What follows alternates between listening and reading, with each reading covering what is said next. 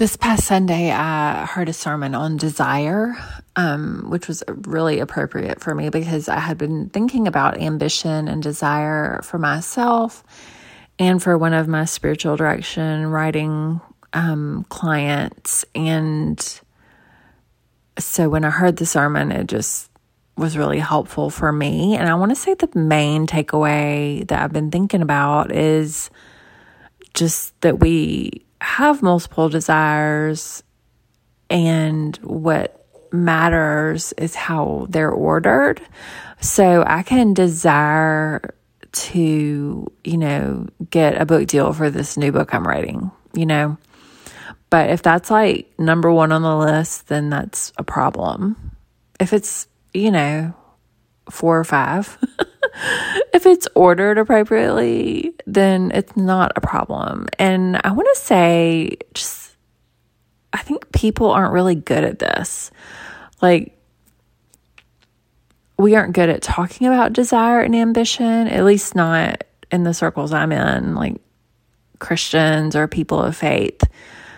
Like, ambition is seen as a bad thing. And I think, we're told to be content, whatever our circumstances and things like that, which is fine and true. And yes, I need to be content, whatever my circumstances, but also I want to write books and I want people to read them. And, the more people, the better. And I don't think there's anything wrong with that. Like, I don't necessarily want to be a millionaire. That's not going to happen, from selling books. But I want, one reason I write is I want people to read it. And I also write for myself. I do that too, but it kind of bothers me when people say, you really should just write for yourself and not worry about publishing.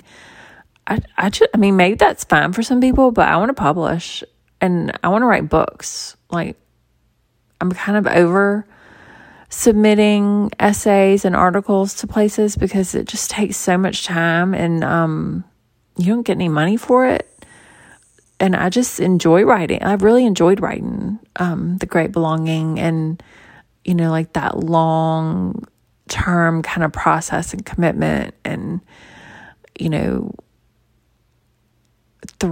having a topic that I just kind of dove into and researched and thought about and wrote all kinds of things about. Like, I just loved that process, and I want to keep doing it, and I want people to read it, and I don't think there's anything wrong with that.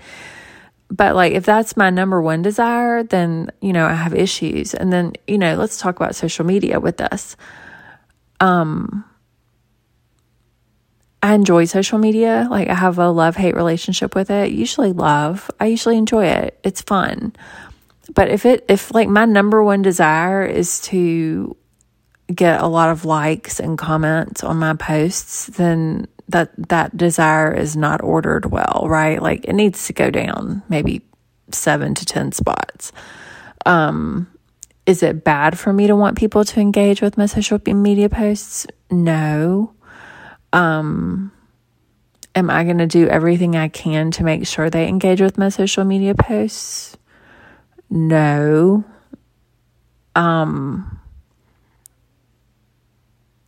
Today, I don't even think I got on Instagram. Maybe I did for a little bit, but I have all kinds of messages I haven't read yet that are sitting there. And that's fine. But that's not at the top of my list of desires. I'm not going to tell you all of my desires and what order they should be in. I think I need to give it some thought. What are my desires and what does it mean? What would it look like for those to be properly ordered? Instagram's not at the top. I know that. And I know what the top 2 or 3 are. And then I'm sure there's gray area. And then maybe they move around a little bit depending on the season and circumstances and that kind of thing. That would make sense to me.